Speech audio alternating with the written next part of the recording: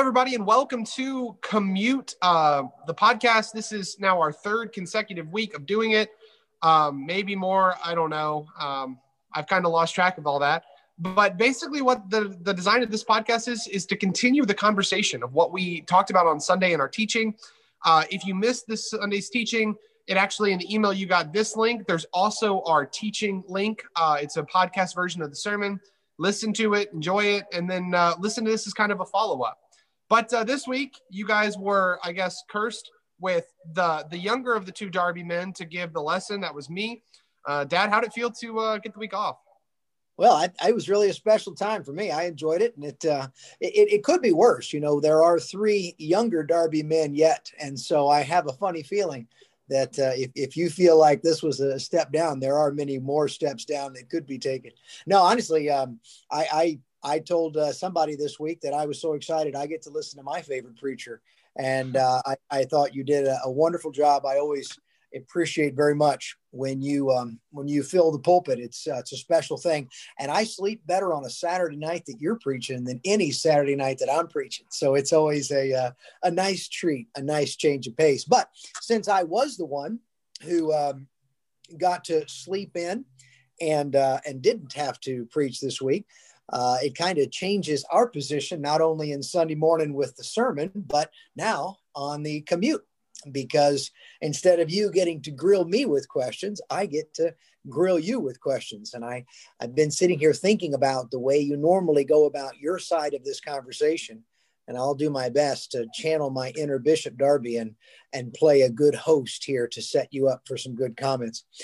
This particular topic is one that I've been very excited about.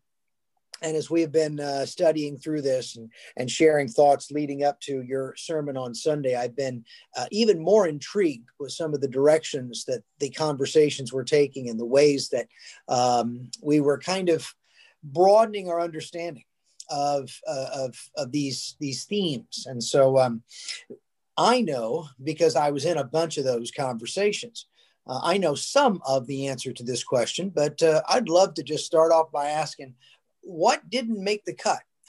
I know with my sermons that there are always these nice nuggets that I think, I would love to be able to explain that and talk about that, but just time or emphasis of the week. Give me some insight. Give me something that got left on the cutting room floor. I think the biggest one for me was how the gospel became what it is today.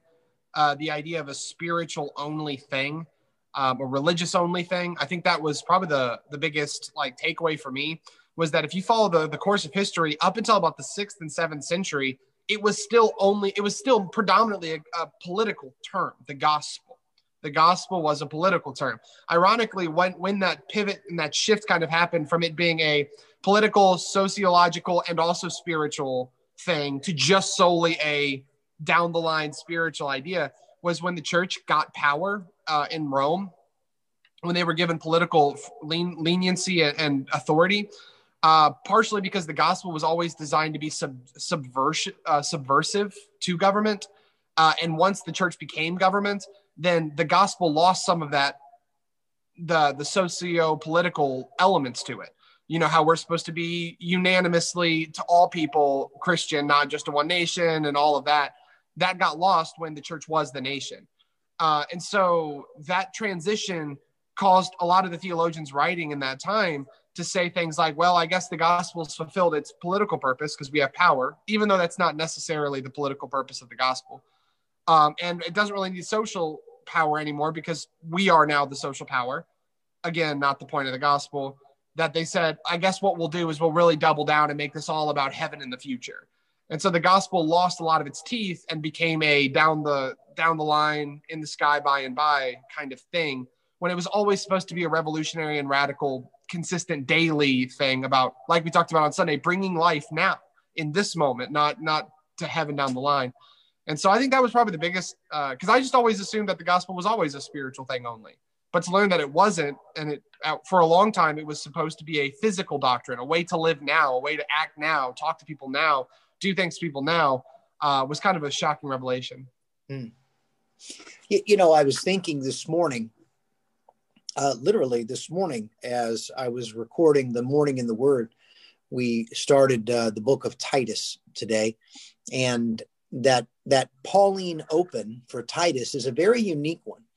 And it was echoing back a lot of the themes that you touched on Sunday, because, and I won't get it exactly right, but he says something to the effect of his purpose is to deepen faith through a better knowledge of the hope that we have in the eternal life that we have been given in Jesus Christ. That's not an exact quote by any means, but those are the major theme there. And it just struck me that I've read that passage numerous times and not had as clear an understanding of what it means to have a present eternal life that I am now living and will continue beyond this existence to live. And I think that was such a profound aspect of the sermon that you brought from yesterday. And so I appreciated that. And that at least for that one small segment, I was really listening, because here I am a whole day later, actually remembering something that you said. That idea of the 6th century and the change that took place in that word was something that did get conversation as we were discussing this leading up. And I know there were many, many other things. But for the sake of brevity, I won't press you on more of those things that made the cutting room floor. Sometime we ought to just have a sermon series of cutting room floor sermons. That would probably be a 10-week series that we could pull together. Just all the stuff that we didn't get to preach on that we really wanted to from all the other sermons that we've had. But let me ask you a question. When I'm looking at where you went in this past lesson and kind of some of the challenges to our understanding that you posed and kind of some shifting of our perspectives on some ideas, it leaves me really wondering, and I imagine I'm not alone. I would imagine that there are a lot of people who are wondering, so where are we going with this? Help me to understand a little bit. Give me a little preview. Give me a little hint about what should I be expecting this week? What questions should I be bringing to our teaching this week? I think the biggest thing is just what is so what? I think that'd be the biggest question that I have is, okay, so the gospel is this transforming thing that's supposed to be all about living now and bringing life to people now. It's not a spiritual doc. Okay, yada, yada, yada. So what now? So that's true. What changes in the way I do this? This week is the question, why do we evangelize? But it's not going to be what I think a lot of people expect. It's not going to be a lesson on like the importance of evangelism, because we know that. If we truly do believe that this gospel is the, everlasting, the bringing of everlasting life to people now, then of course we understand the value of that. And I don't need to get up there for 30 minutes and say, hey guys, feed people, help people, do Jesus things and get people life. We should be there. That should be something we already do. The question I'm going to ask then is, why evangelize? As in, like, what's the value of it? What does it do for you? What does it do for the world around you? Not the practice of how to do it. We'll get to that later.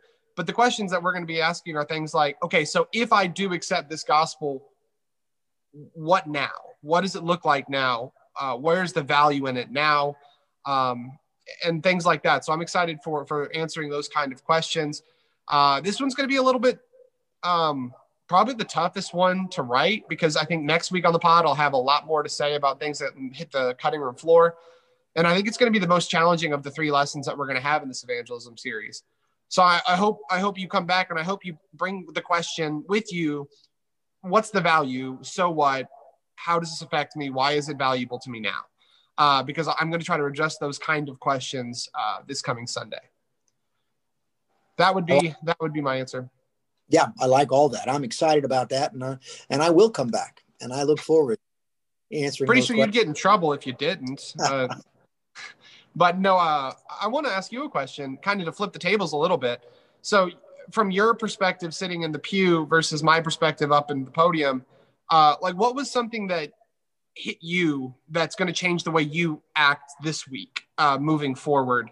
I know that's tough because we haven't really talked about a lot of practical stuff, but just with the redefinition of this idea of gospel from a spiritual to a socio-political, from a pie in the sky by and by to life now, how does that change the way you interact in the world around you or the way you've interacted with God these last couple of days? Yeah. Boy, that's a tough question, as you know. I think that maybe the first place I would jump into is what I'd already hinted at when it comes to, that reading from Titus and just having a better understanding, a clearer understanding of what it means to have eternal life. To use your phrase, it's not just pie in the sky, by and by, off in the distance, but I'm living my eternal life now.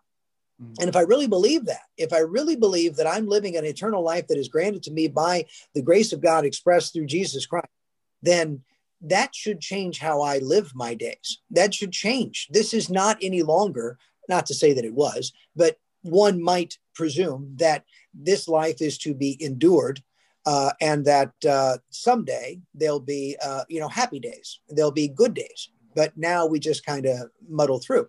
And I think that that really flies in the face of so many scriptures that talk about, redeem the time, make the most of the time, really take advantage of the time. I know I've told you this many times, and I've told people before, but I had a mentor, Paul Tucker, who was an elderly preacher who, literally, he was in his 80s when I worked with him. And Paul Tucker had a beautiful prayer. He would pray every night before he went to bed: God, if you have something for me to do for you tomorrow, wake me up. And if you don't, would you please bring me home? And every morning that he woke up, he said, God's got something for me to do.